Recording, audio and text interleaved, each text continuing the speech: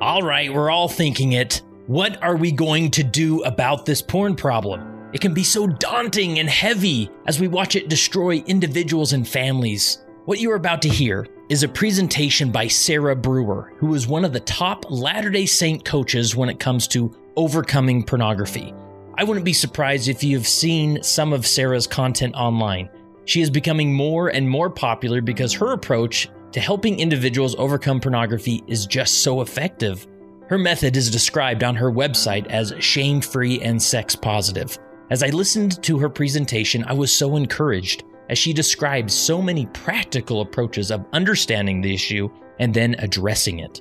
Now, this episode is a presentation rather than an interview because the video version of this presentation is now part of our Liberating Saints virtual library. There we have 25 plus presentations to help leaders who are striving to help others overcome a struggle with pornography. So enjoy Sarah's presentation and then head on over to leadingsaints.org/14. The link will be in the show notes. And there you can watch Sarah's video presentation to see all the slides and visuals that she shares during this presentation. And you'll get free access to the entire library for 14 days, which should be plenty of time to watch all the presentations. Every day, people who thought they could never overcome pornography are doing just that. Hope is available and recovery is real. So visit leadingsaints.org/14 to access all the incredible material.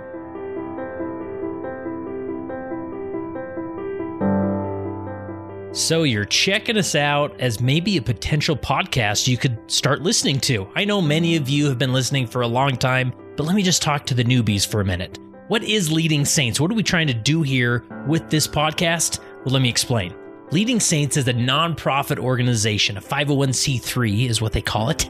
And we have a mission to help Latter-day Saints be better prepared to lead. Now, of course, often means in the context of a calling. It may mean in your local community, your work assignments. We've heard about our content influencing all sorts of leaders in all sorts of different contexts. We invite you to listen to this episode and maybe a few others of our 500 plus episodes that we have out there. Jump in and begin to learn and begin to consider some of these principles we talk about on the Leading Saints podcast.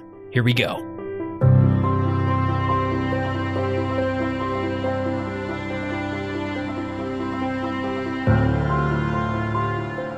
Welcome.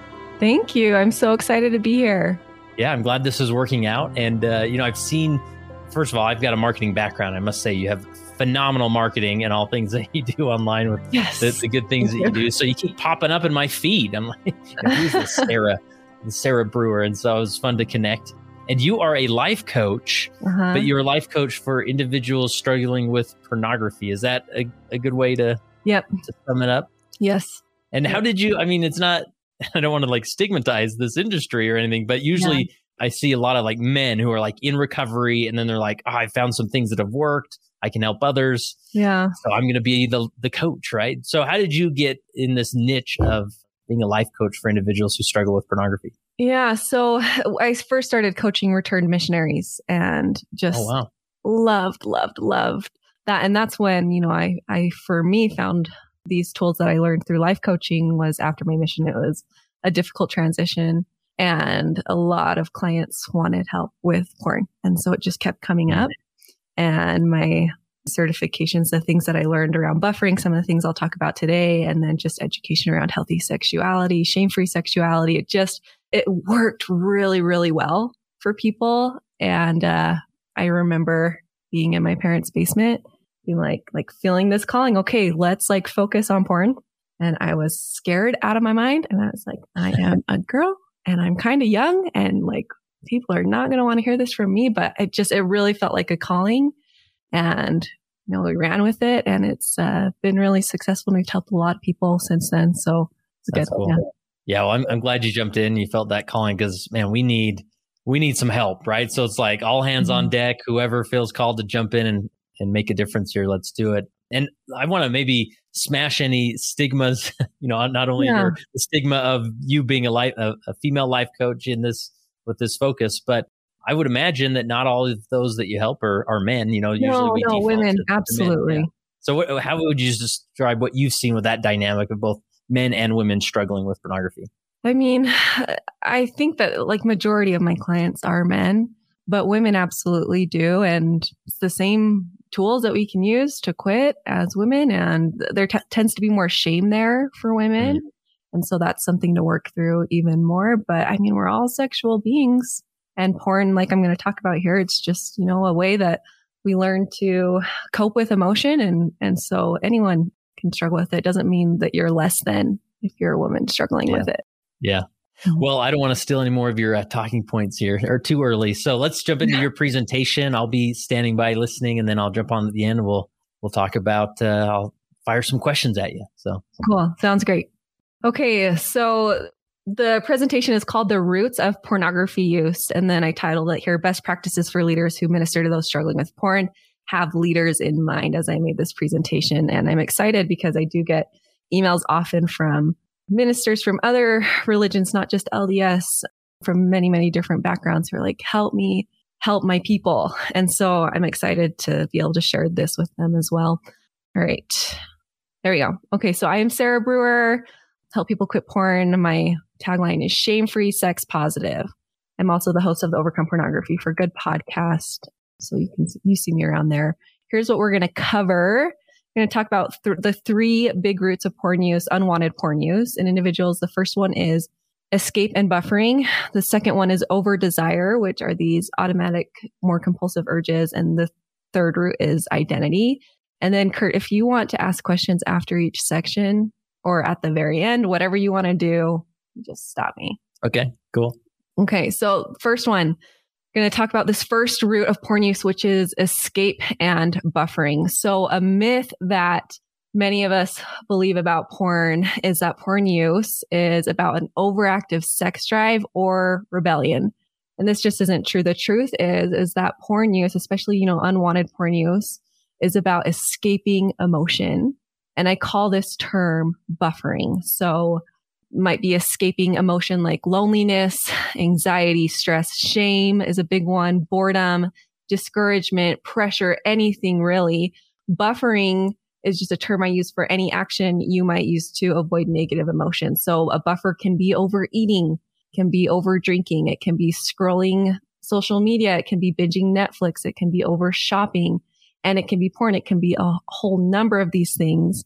And seeing it in this, like seeing porn with a list of all these things helps us get rid of the shame because we notice, oh, it's just the same thing. It's the same thing as if I was using overeating to escape emotion or over shopping to escape emotion. That's all porn use is it's me escaping emotion. So for example, I might be stressed from school, from tests, and my clients, right, got finals coming up and just so stressed, can't even handle, I need to escape the stress. So I escape with sugar, or feeling shame and inadequacy. And I just can't, it's just really painful. And so I escape that with video games, or, again, shame and inadequacy. We escape that with porn use, and it gets rid of that feeling for a moment. But the thing about buffers is that it doesn't really solve the problem. It makes us feel better for a second, and then we typically feel worse afterwards. But a lot of us get stuck in these buffering patterns. We feel emotional pain. So a mistake that many people make is that they use Band-Aid solutions that don't solve for the buffering. This can be things like accountability programs, web filters, just got to replace it with exercise. A lot of people hear that. Even seeking deeper connections. If you seek deeper connections, it'll be fixed. Relying only on fasting and prayer. These are good things, but they are Band-Aid solutions and they will not get to the root of the buffering. So instead, we want to learn emotional management, different coping skills, learn emotional resiliency, which is the ability to feel the emotion without needing to escape it. And I think I'll talk about this here in a little bit, but this emotional resiliency, it's not like, let's just be strong and not feel the emotion and just like buck up and be a man. It's not what I'm talking about. It's really learning this skill of being able to sit with emotion. And many of us aren't taught that. And it's a skill that we need to learn now in adulthood. Then we can teach it to our kids and just get better and better. And then lastly, instead, we need to work on healing from emotional wounds.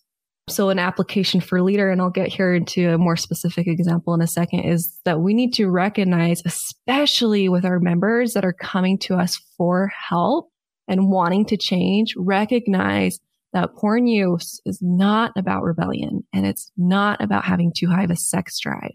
Also need to focus. The second point here is notice that focusing only on quitting porn isn't going to create long-term results. So just don't look, don't look, don't look, don't look, don't look, don't look, don't do it, don't do it, don't do it. That's not going to create long-term results. The focus needs to be on healing wounds, learning this emotional management and resiliency skills. That's the root. That's going to help with the porn use.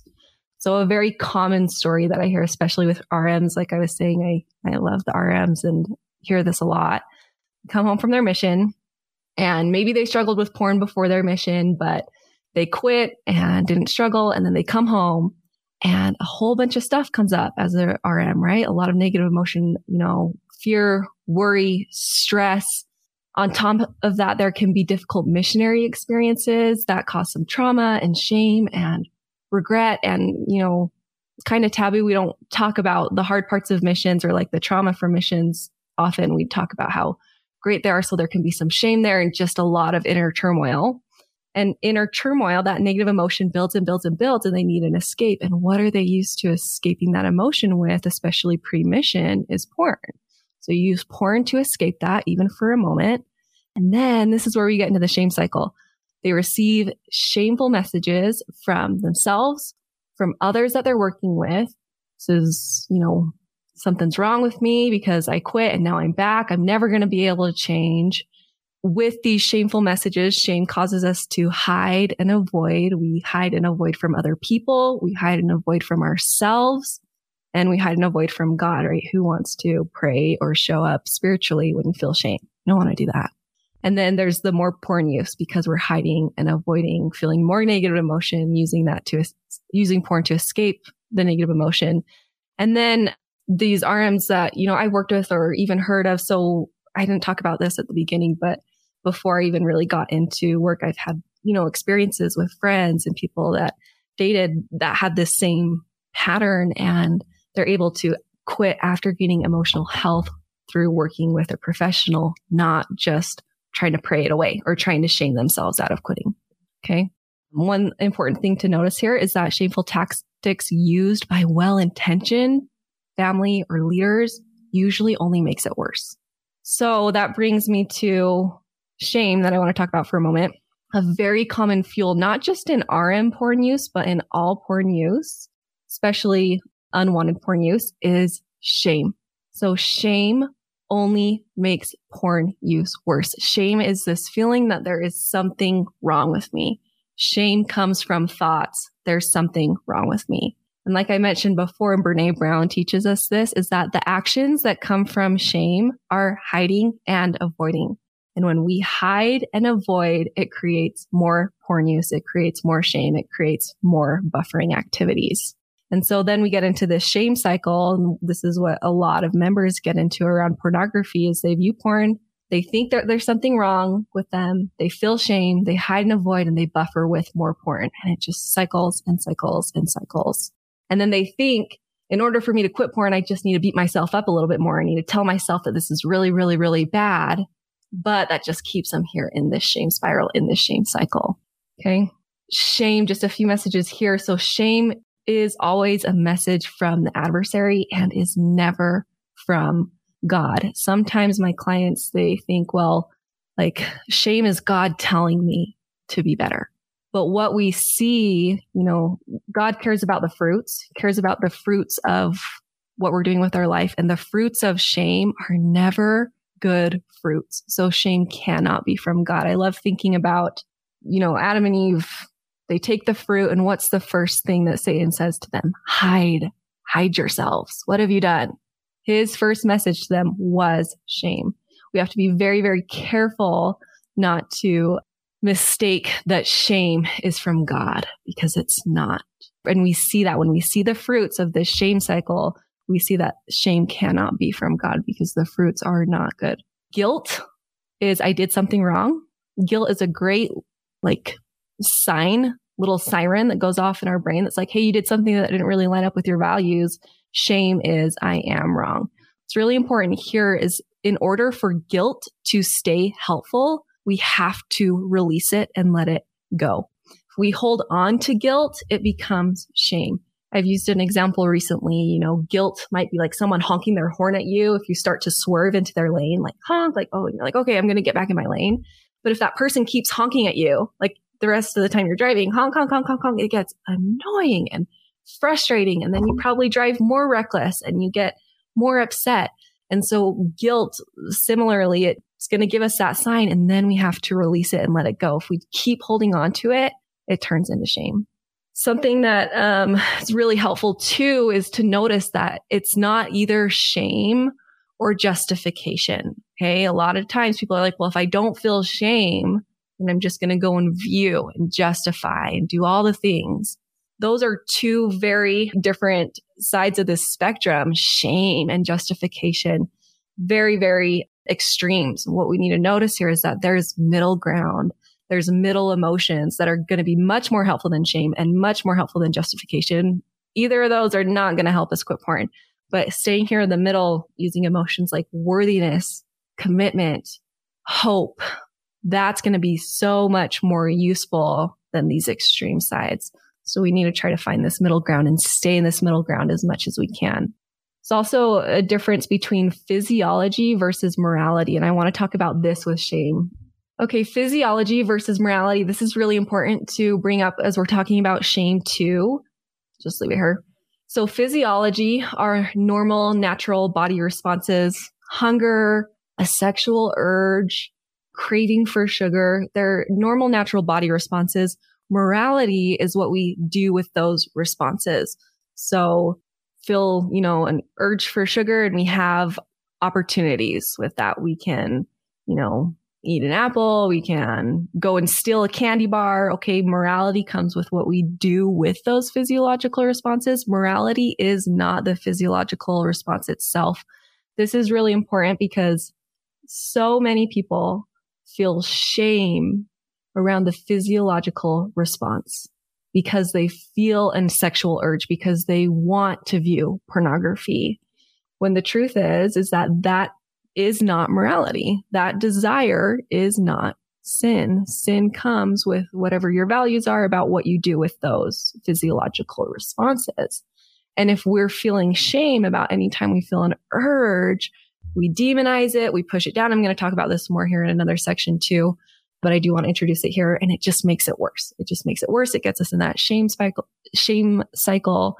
And so it's really important that we start to differentiate between physiology and morality. In physiology, desire for sex, hunger cues, desire for sugar is not morality. What happens, like if we think about this with sugar, when we demonize desire for sugar, it leads to binging sugar. It leads to binging behaviors. When we say, oh, I shouldn't want that. I shouldn't want sugar. I shouldn't want sugar. I shouldn't want sugar. It leads to binging more. And it's similar with sexual urges. So we need to neutralize that and recognize that physiology is just a normal, natural body response and part of being human. So a little bit of application here for leaders is we want to avoid coming down with the hammer, giving ultimatums, fear techniques. Your family will be ruined forever if you don't stop now, and punishments as an attempt to motivate. Just doesn't work. And then lastly, a few articles that are really helpful with this is there's an Ensign article called It Isn't a Sin to Be Weak, and it talks about the difference between weakness and sin. This can really help us with those shame spirals. And then Brad Wilcox gave a great conference talk recently called Worthiness is Not Flawlessness. I have clients bring that talk up to me often and how helpful it is for them. Okay. Do you have any questions, Kurt, that you want to talk about here, or should we keep going?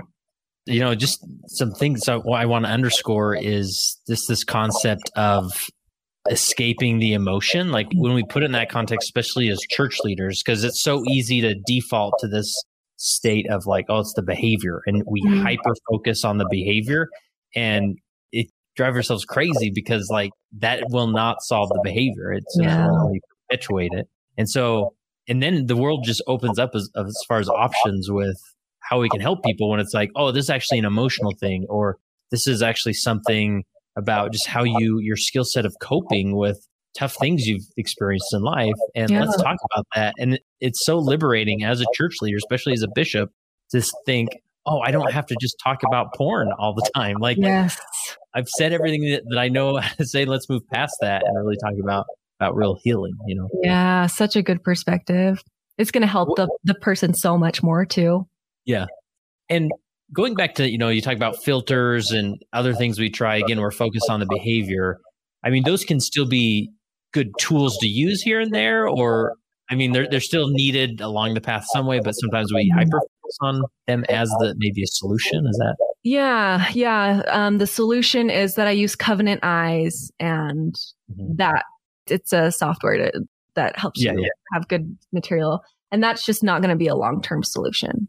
Yeah. It can be helpful for sure. And I'm going to use those with my kids as they grow up, but I'm also not going to rely on that to fix it. Yeah. Yeah. And you heard a lot, it's almost a joke with some, because you hear so much of, those, maybe the return missionary or whatever. It's like, well, you just get married so you have an appropriate outlet for the sexual urges.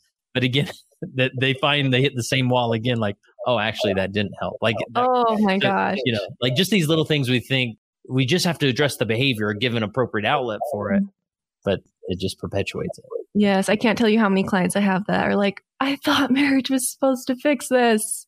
But guess what? There's a ton of negative emotion that happens when you get married too. There's stuff to figure out. There's stuff that you could buffer from, and it's getting married is not the solution. Right. Yeah. And I appreciate your focus on return missionaries and also your focus on shame as the root cause of why this becomes such a difficult dynamic. But, return missionaries are so vulnerable to that shame because they've had such an overstructured life, which, that's nothing wrong with mission life. I think it blessed our lives in various ways of being overstructured and whatnot. But then you move out of that overstructure and you're feeling like, it's been 2 years. Like, I've got this figured out. Like, I'm stronger. Like, I feel like I'm on a spiritual high. And then that first mess up, you fall so far from where, this pedestal you felt like you were on that you've conquered. You fall so far that shame is even more potent for those return missionaries because they're transitioning into a not so structured life. Right. Yeah. And there's so much shame. It's not even just shame around porn. It's shame around, I'm not reading my scriptures like I was. And I just don't feel like I'm as good of a person, and I don't have things figured out, and I'm being idle and all the things, right? There's a lot. Yeah. And then I appreciate your discussion on shame and guilt. A lot of times you hear that the separation of what guilt is and what shame is, but I love your emphasis on like an overemphasis on guilt can lead to shame, right? And not only, I preach a lot to leaders, like the best thing you can do is remove shame rather than remove behaviors, in that interaction as a church leader. But part of that is you got to recognize, there's guilt and there's a purpose for guilt, but we have to move past it. We can't just dwell on the guilt or constantly come back to, remember how like wrong this was? Like, you should be feeling guilt. Like, and then we push them into shame, and then we lose progress or we don't see change, and it gets so frustrating. Like, well, no, I'm focusing on guilt, but I love that emphasis that guilt can lead to shame if you hang with guilt too long. Yeah, I think the problem comes when we use guilt as like the motivator. Guilt is more like a sign. It's more just like a little signal. And then let's use something else to motivate us. Yeah. And I guess that's, and these terms are all related, but that concept of if you're in a posture as a church leader of trying to motivate people, or you're thinking, if I could just motivate him enough, then we'll get past this. Like, obviously he's not motivated because he had 4 relapses last week, and the week before he only had 3. So I just need to motivate him more. Like, we just got to get out of the motivation game and just push them back to grace and love and hope. And we're going to find better results there. Yeah. And what's really going on? Because the problem isn't that you slipped up 4 times last week. The problem is there's something that's really causing you to go there. What is that? Yeah. Really helpful. All right. Let's move on to your next section here. Okay. So root 2, over desire. Over desire is, like I said, those compulsions for porn. And so a myth here is that desire and compulsion for porn means that your brain is broken and unfixable. The truth is that over desire is learned and can be unlearned. It is actually a sign that your reward system in your brain is working correctly. Okay. An example here of over desire is like every day after I eat dinner, I want chocolate. I have trained my brain to want chocolate every single day after I eat dinner. And I actually think it started on my mission because I was blessed enough to have members who would feed me dessert after every meal. And so that's kind of an example of here what this looks like for members struggling with porn. It can be witching hours, can be, every time they're at the station, they're a first responder or a firefighter. And every time they're at the station, they have urges for porn. Every time, at 10 p.m. hits or first thing in the morning, it's just happens. So the truth is that it's actually your brain and your reward system working correctly. And we see this through Pavlov's dogs and Pavlov's study around his dogs. It's a basic thing we hear in like college psychology courses. Pavlov was a scientist and he had a bunch of dogs that he kept in cages, and he would go around and he would ring a bell and then he would give the dog a treat and ring the bell and give him a treat and ring the bell and give him a treat over and over and over and over and over again. And pretty soon the dog started to associate that sound of the bell with the treat. And so these dogs would hear the bell, not even see the treat, and start to salivate at the sound of the bell. They just associated that sound of the bell with the treat. Makes sense, right? Now, the other part of Pavlov's experience is he was able to train them to stop salivating at the sound of the bell. And we don't often hear about this part, but this part is just as important and really, really brings a lot of hope to people struggling with over desire for porn. So what he did to train them to not salivate at the sound of the bell was he rang the bell and didn't give him a treat, and rang the bell and didn't give him a treat, rang the bell and didn't give him a treat, over and over and over and over again, until they stopped associating that sound of the bell with the treat. And at first they were ticked and they were barking and they heard that bell and they were angry and they were salivating. And they're like, what the heck, Pavlov?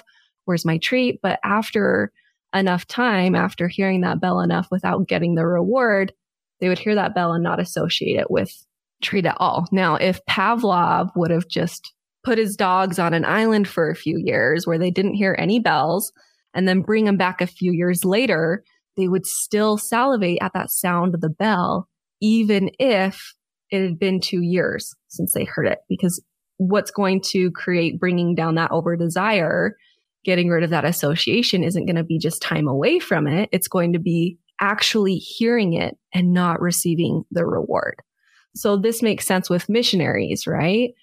They're out doing something else. They don't have the same stuff that was available to them before, but then they come back and they still have these urges because they didn't go through the process of hearing it and not giving themselves the reward.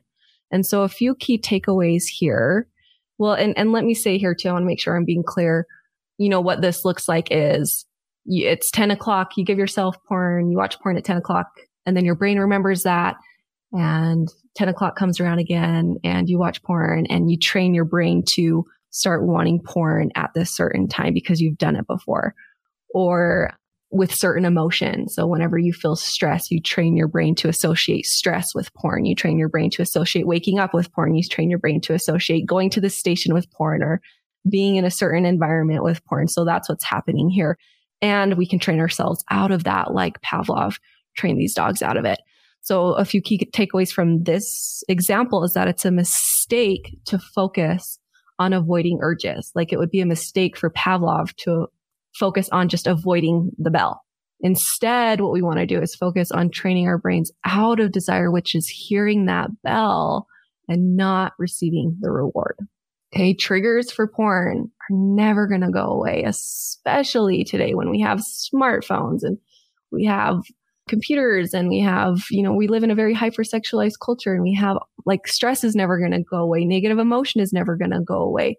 So true self-control comes from learning to hear that bell without giving yourself the reward. And I'm going to talk about how to do that. This is mindfulness, and all the studies are showing that mindfulness techniques are the most effective in helping people quit porn, because it teaches them how to do this. So what mindfulness looks like is imagine a pendulum swings back and forth between willpower and giving in. And anyone who struggles with porn knows this pendulum very well. They're like, no, I'm not going to do it. Willpower, grit, not going to view. And then, okay, I'm exhausted. So we're going to view. And then willpower, and then give in. So what we need to do is we need to learn to stay here in the middle again. Willpower doesn't work because willpower is like holding a beach ball underwater. When you have an urge to view porn, you're like, no, go away. Hold it down. What happens when you hold a beach ball underwater? It just wants to pop up. The further down you hold it, the more strength it has to pop up. That's what happens with willpower. And that's why we get stuck in this pendulum. So instead of holding that down, you want to learn to just sit with it.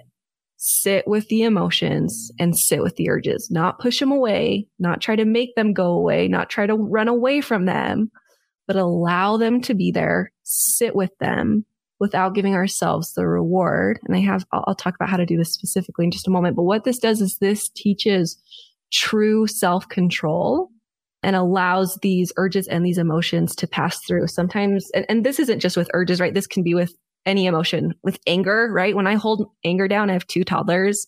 They're the best, but they're really busy. So when I hold if I get angry and I'm just like, no, I'm not going to be angry. I'm not going to be angry. I'm not going to think about it. Go away, anger, go away. What happens? It explodes and I explode and it's the worst. And so this is not just with urges, it's with any emotions. We need to learn how to sit with them instead of trying to make them go away. Sometimes when we think about sitting with emotion or sitting with urges, I can't do that because I don't want it there and it's going to be there forever if I just let it sit there.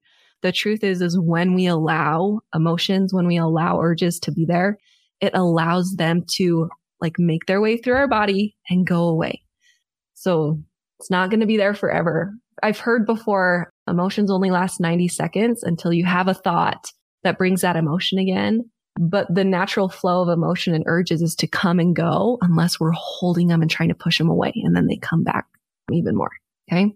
So again, here I want to bring this idea of physiology versus morality again, because if we are thinking, oh, this urge is bad, it's bad for me to feel this, that's when we're going to be pushing it down.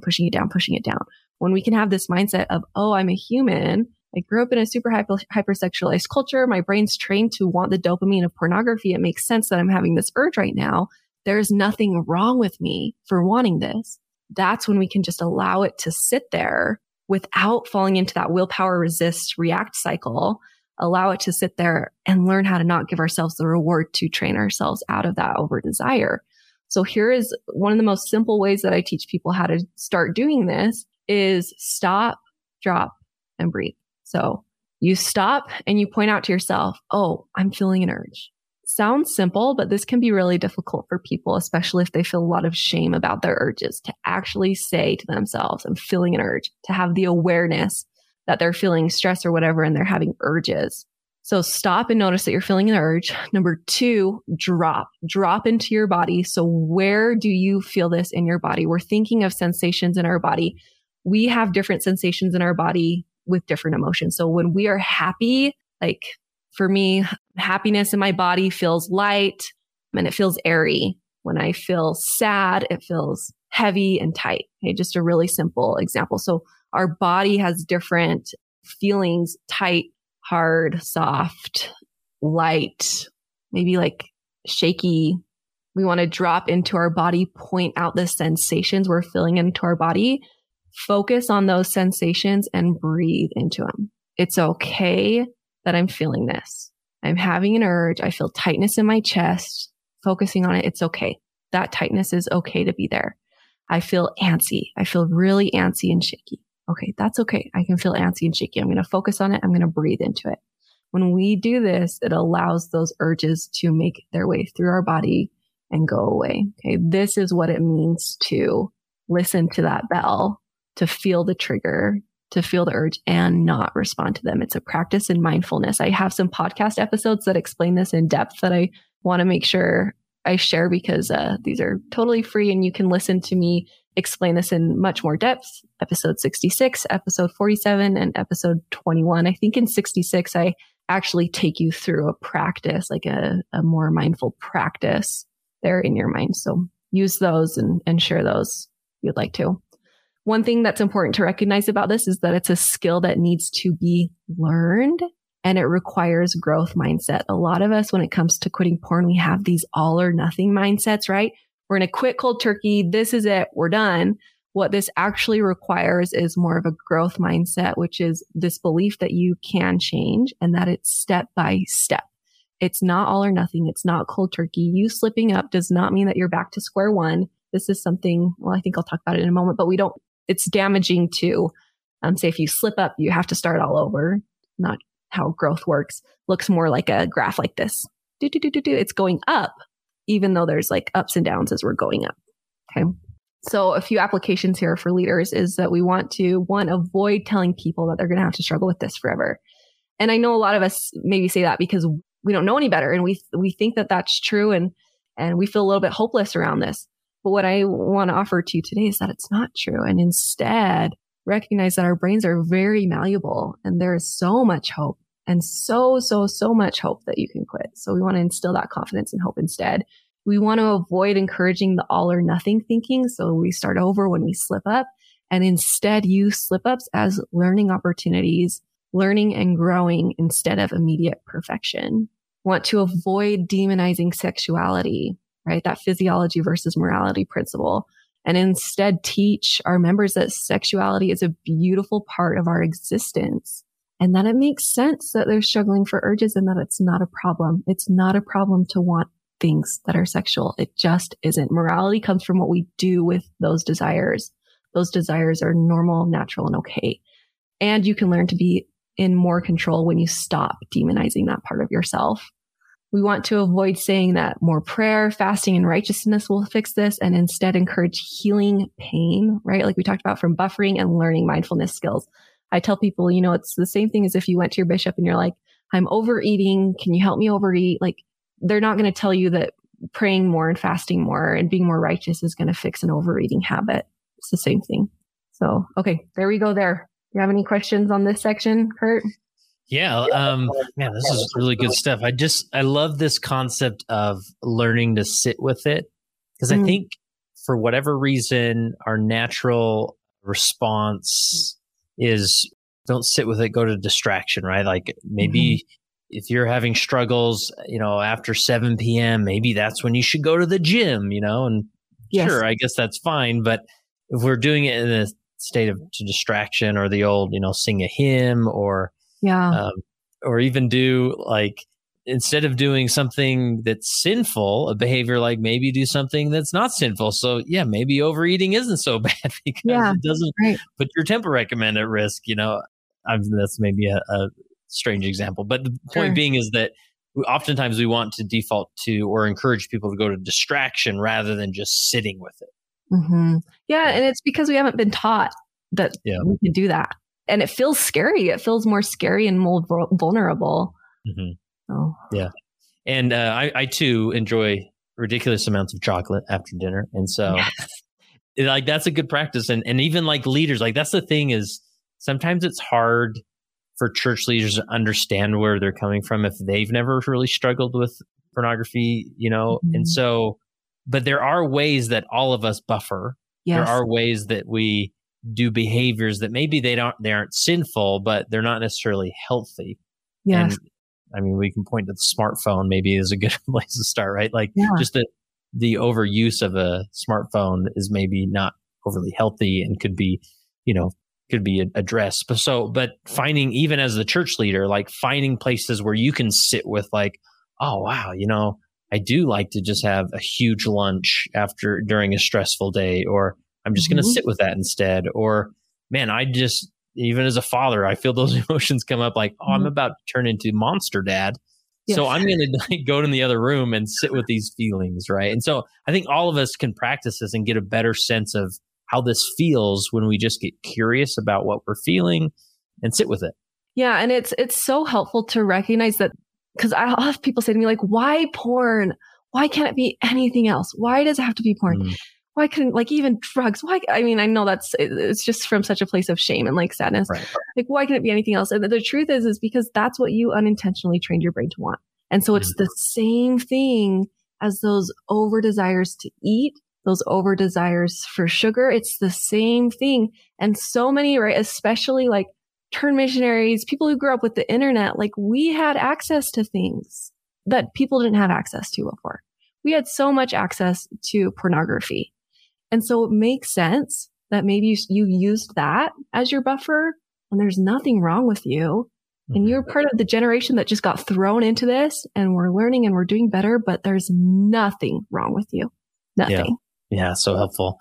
And I love your emphasis on really inserting hope of making sure it's okay to communicate. This isn't going to be a forever thing. Like there are skill sets, there are things, help, resources that individuals, they move on with life. This isn't like this white knuckle struggle the rest of their life. It makes me think of my friend Steve Shields, who he was entering recovery from a sexual addiction. And he was introduced to my other friend, Chris Bennett, who had like 10 years of sobriety.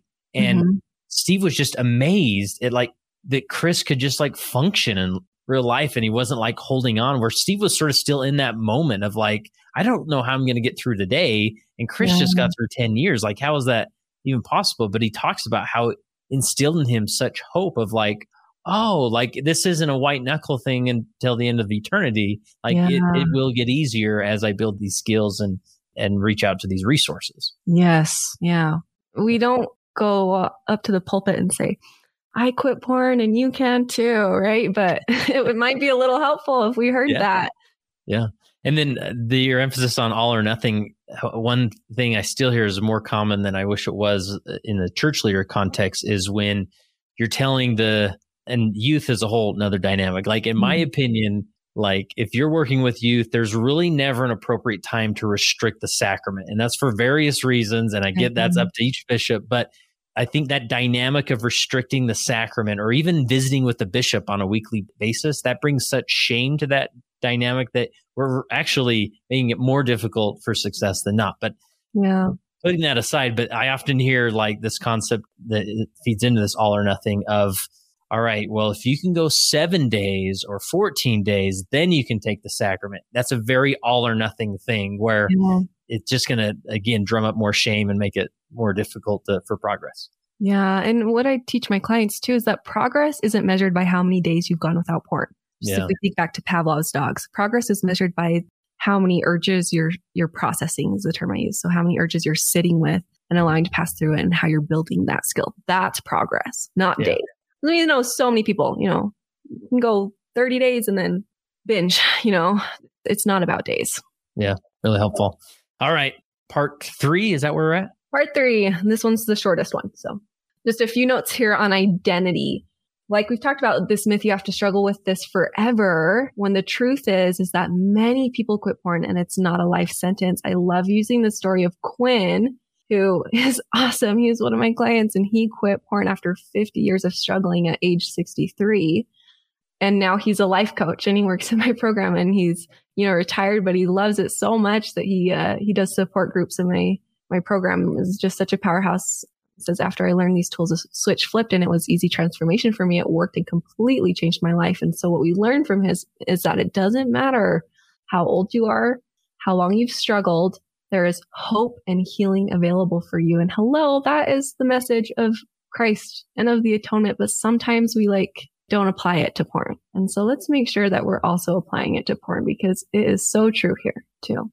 How we think about ourselves really matters. I like to think, how we think about ourselves gives us energy for our actions. So how we think about ourselves gives us energy for our actions. So for example, right, to become a runner, you have to start seeing yourself as a runner. To become successful in your company, you have to start seeing yourself as someone who is competent and able to thrive at the job at hand. This identity piece is extremely important. If you're thinking, I'm not someone who can quit porn, it's really hard to quit porn. I hope I can quit porn, but I don't really think I can. It's going to be really difficult to do it. You have to start taking on that identity as someone who quits porn before you even do it. That feels a little backwards for people, but it's really important. Identity here is a very key step. This is something that I just want to mention for a second because it's a big enough thing that I see in my clients that I think it's worth mentioning, is that all porn use does not equal addiction. Elder Oaks gave a great talk about this. where he says, we recognize that not everyone who uses pornography willfully is addicted to it. In fact, most young men and women who struggle with pornography are not addicted. If the behavior is incorrectly classified as an addiction, the user may think he or she has lost agency and the capacity to overcome the problem. This kind of comes back to that identity, right? This can weaken their resolve to recover and repent.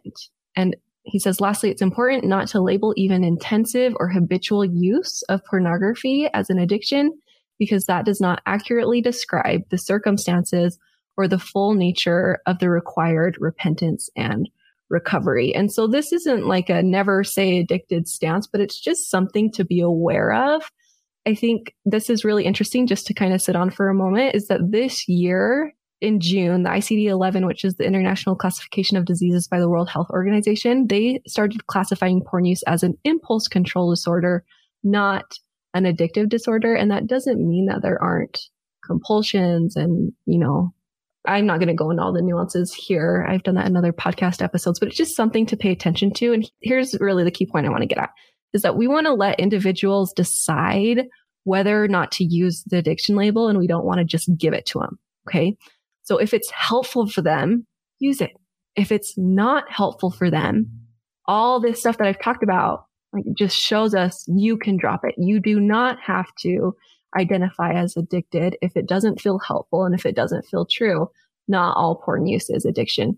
And this is why this isn't so important, because here's what we want to avoid. We want to avoid fostering this addiction mindset, which is an I can't change mindset. I'm stuck mindset. Once an addict, always an addict. I'm powerless to this. Those are really harmful things that we get in our brain that keep us from quitting porn. We want to avoid creating addiction identities, which is what I just talked about. We want to avoid young teenagers thinking that they're addicted because they're interested in porn. And unfortunately, this happens because of things said about pornography. Is, a teenager going through the hormones and the natural things and is interested in porn, has access to the internet, starts to think that they're addicted when maybe they're not. And lastly, we want to avoid members feeling hopeless and stuck. Okay. One thing I ask this often in my live classes that I do a few times a year. So I ask them, how do you feel when you think I'm addicted? And these are common responses that I get. I feel out of control. I feel hopeless. I feel fearful. I feel like I'm never going to be able to change. And I feel like I've gone too far. And this is so important. Think back to that identity piece. When our identity and we're feeling this out of control, hopeless, fearful, like we'll never be able to change, like I've gone too far, that's going to play out directly in whether or not we're able to quit porn. It's going to play out directly how we act. If you feel out of control, you are going to act out of control. And so it's worth it to maybe question any of these beliefs that might be coming up for you around pornography. Like, I'm out of control, I'm hopeless, I'm addicted, and I can't change, because that's just not true. So a little application here for leaders is we want to just avoid assuming addiction. We want to avoid just using addiction as a label and let our members and let individuals decide how they want to label it. We want to avoid any comments that might make a young man or woman in the congregation think that they're addicted because they viewed or have urges to view pornography. And we want to help members foster an identity of someone who quits porn. And so what that might look like is, instead of always focusing on don't look, let's also focus on what identity do you want to have? How can you live into that identity now? What does someone who doesn't struggle with porn do? Okay, go and do that. What does someone who doesn't struggle with porn feel and think about themselves? Let's start feeling that, and let's start thinking about that ourselves that way right now. I had a client recently in my program who said, all I've done is the identity work this last month, and I haven't struggled at all. I feel so good. I haven't had any urges for porn. I'm doing so much better than I've ever done. And all I've done is changed the way that I'm thinking about myself. So we cannot underestimate how powerful identity work is. Okay, there is hope, healing, and a life without porn available to anyone. And I think this is my last slide here. It's just, I just have a vision of a group of really powerful and informed leaders that use research-based techniques instead of creating unintentional harm from fear and shame. There is so much good that you can do as a leader here in these positions. And I hope that these principles will help you do that when it comes to pornography. Awesome. Sarah, that was so good. And I so much appreciate your approach to the concept of addiction. In this work I do with leading saints, and especially through creating this Liberating Saints, this resource, you quickly realize there's like these two camps of like, you never say addict and you do say addict. And I get caught in the middle of it and sort of frustrated because sometimes I hear people talk about, pornography is not an addiction. Don't even use the term, as if just by not saying addict is somehow going to help. And like you said, in some instances, it can help, right? And so I love your slide where if it helps, use it. If it doesn't help, don't use it. Because the dynamic I think people miss, especially those in the camp where they're like, never use addiction, is that in this process with immortality, where we're struggling with things, especially with sin, there has to be a step of surrender where we give it all to God and say, I am broken. I don't know what to do. You're going to have to help me. And for a lot of people, using that term addiction is another way for to say, I'm broken and I surrender this, that without Christ, I'm addicted. And so I need Christ to move through that. And so as long as everybody has a component of that step of surrender, whether that's through the word addiction or not. So anyways, I really appreciate your approach to that term and how we use it and whatnot. Really helpful. Yeah, thank you. Yeah, I can see it being helpful for people. And then I also see the other side a lot where it becomes a little bit of a trap. So. Right. Yeah. I want to maybe emphasize, just obviously you're a life coach, and man, I kind of, when I hear people sort of downplay life coaches, like, oh, they don't have real schooling or training or whatnot. And a lot of leaders, they feel like, oh, well, I got to get this person out. They're really struggling with these urges and addiction or whatever it is. I got to get them into some good therapy. And there's some great therapists out there. There's some mediocre therapists out there. There's some great life coaches out there. There's some mediocre life coaches out there. And the reason I always try and emphasize this is that it doesn't take long for a leader to realize how daunting this issue is, how perverse it is. And if we say only this group of people with specific educational traits, can help us, we're just not going to win this war. And so I just always encourage leaders, consider the great life coaches out there like Sarah, who have seen success and who are really helping people, and anyway, so I just want to make sure that's clear with leaders. Like, don't dismiss the life coaches and what the power they can have. And sometimes it can be a lot, even, as the leader is analyzing the sacred funds they use for therapy and fast offering funds and whatnot. Sometimes a life coach can be a whole lot cheaper and they get the same results. And anyway, so I just want to make sure we're really looking at the resource of life coaches. Anything you'd add to that? Yeah, thank you. I mean, I work with therapists too, and we will work side by side with clients depending on what they need. I typically will recommend therapy. If there's some trauma that hasn't been addressed before, that's a little bit out of my wheelhouse. If they need more like intensive support, that's going to be a better fit for them. But it's more about, like, I've worked with therapists that have helped me more than a life coach has. I've worked with life coaches that have helped me more than a therapist has. It just depends on the person, your level of trust, how you feel connecting with them. So I graduated from BYU in therapeutic recreation, and I was going to get my license. And that's when I found life coaching. And I just love business. I just love the business side. And I love the counseling side too. And so life coaching is a really fun mix of that for me. Yeah. But it just depends. How I typically work around that too is my podcast is just awesome. And so people listen to it and they get results and they feel amazing. And then if they want some extra help, they trust me because they listen to the podcast. So that's a great place to send people for more free help too, is my podcast. Let them start making changes and learning more there too. Yeah, that's really helpful. And anything you'd add as far as like how a leader could leverage someone like you and or a life coach? Because, with therapy, it's like, okay, we got to get them an appointment. And then we get them an appointment. They go to this office and they sit on a couch and they talk. And I don't know what exactly happens there, but maybe they get better. So, I mean, but life coaching isn't always like that. I mean, you do one-on-one coaching, but I imagine you have other resources as well, right? So how could a leader use those resources? So I've had bishops subsidize for my program for their members. I do a lifetime access program. So it's like 6 payments, or if you want lower payments, it's 12 payments, and you get lifetime access to like the program and then lifetime access to weekly group coaching calls, which are like group therapy calls and all the other stuff in between. So that's an option that I've had members do in the past. And then we also have one-on-one coaching opportunities that they can look into. Does that help?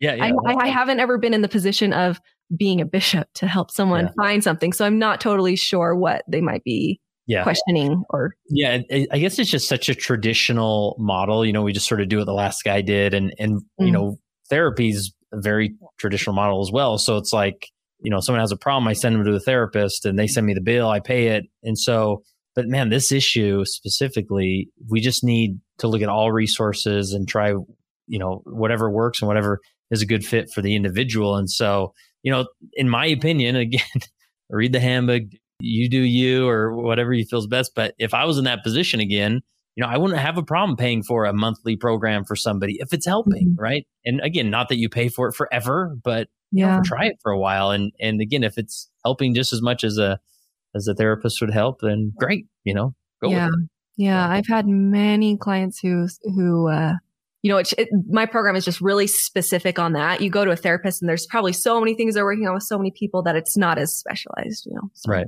Yeah. Yeah. So definitely consider it. Sarah, this has been great. I guess the final question I have for you is, if you're in a room full of bishops and Relief Society presidents, stake presidents, whatever it is, what final encouragement would you give to them as far as they struggle with helping other people who struggle with pornography? I think I would just reiterate the message that we can't change from shame, and we can't change from hating ourselves or from being disappointed in ourselves. And so that's the most powerful thing you can do for people and take their results off of your shoulders too. What they decide to do is not like a reflection of you. So what we get to do is we get to try to help in healing, and we heal through love, not from shame and fear.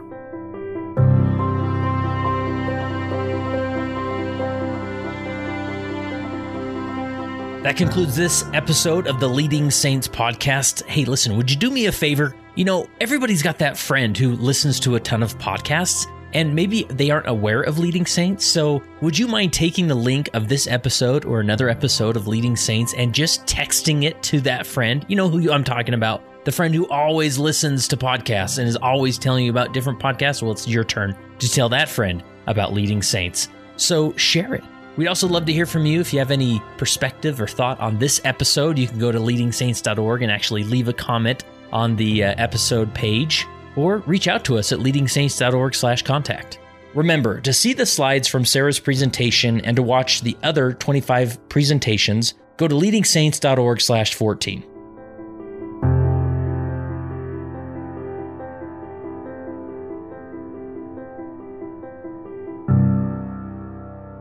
It came as a result of the position of leadership which was imposed upon us by the God of heaven, who brought forth a restoration of the gospel of Jesus Christ. And when the declaration was made concerning the only true and living church upon the face of the earth, we were immediately put in a position of loneliness, the loneliness of leadership, from which we cannot shrink nor run away, and to which we must face up with boldness and courage and ability.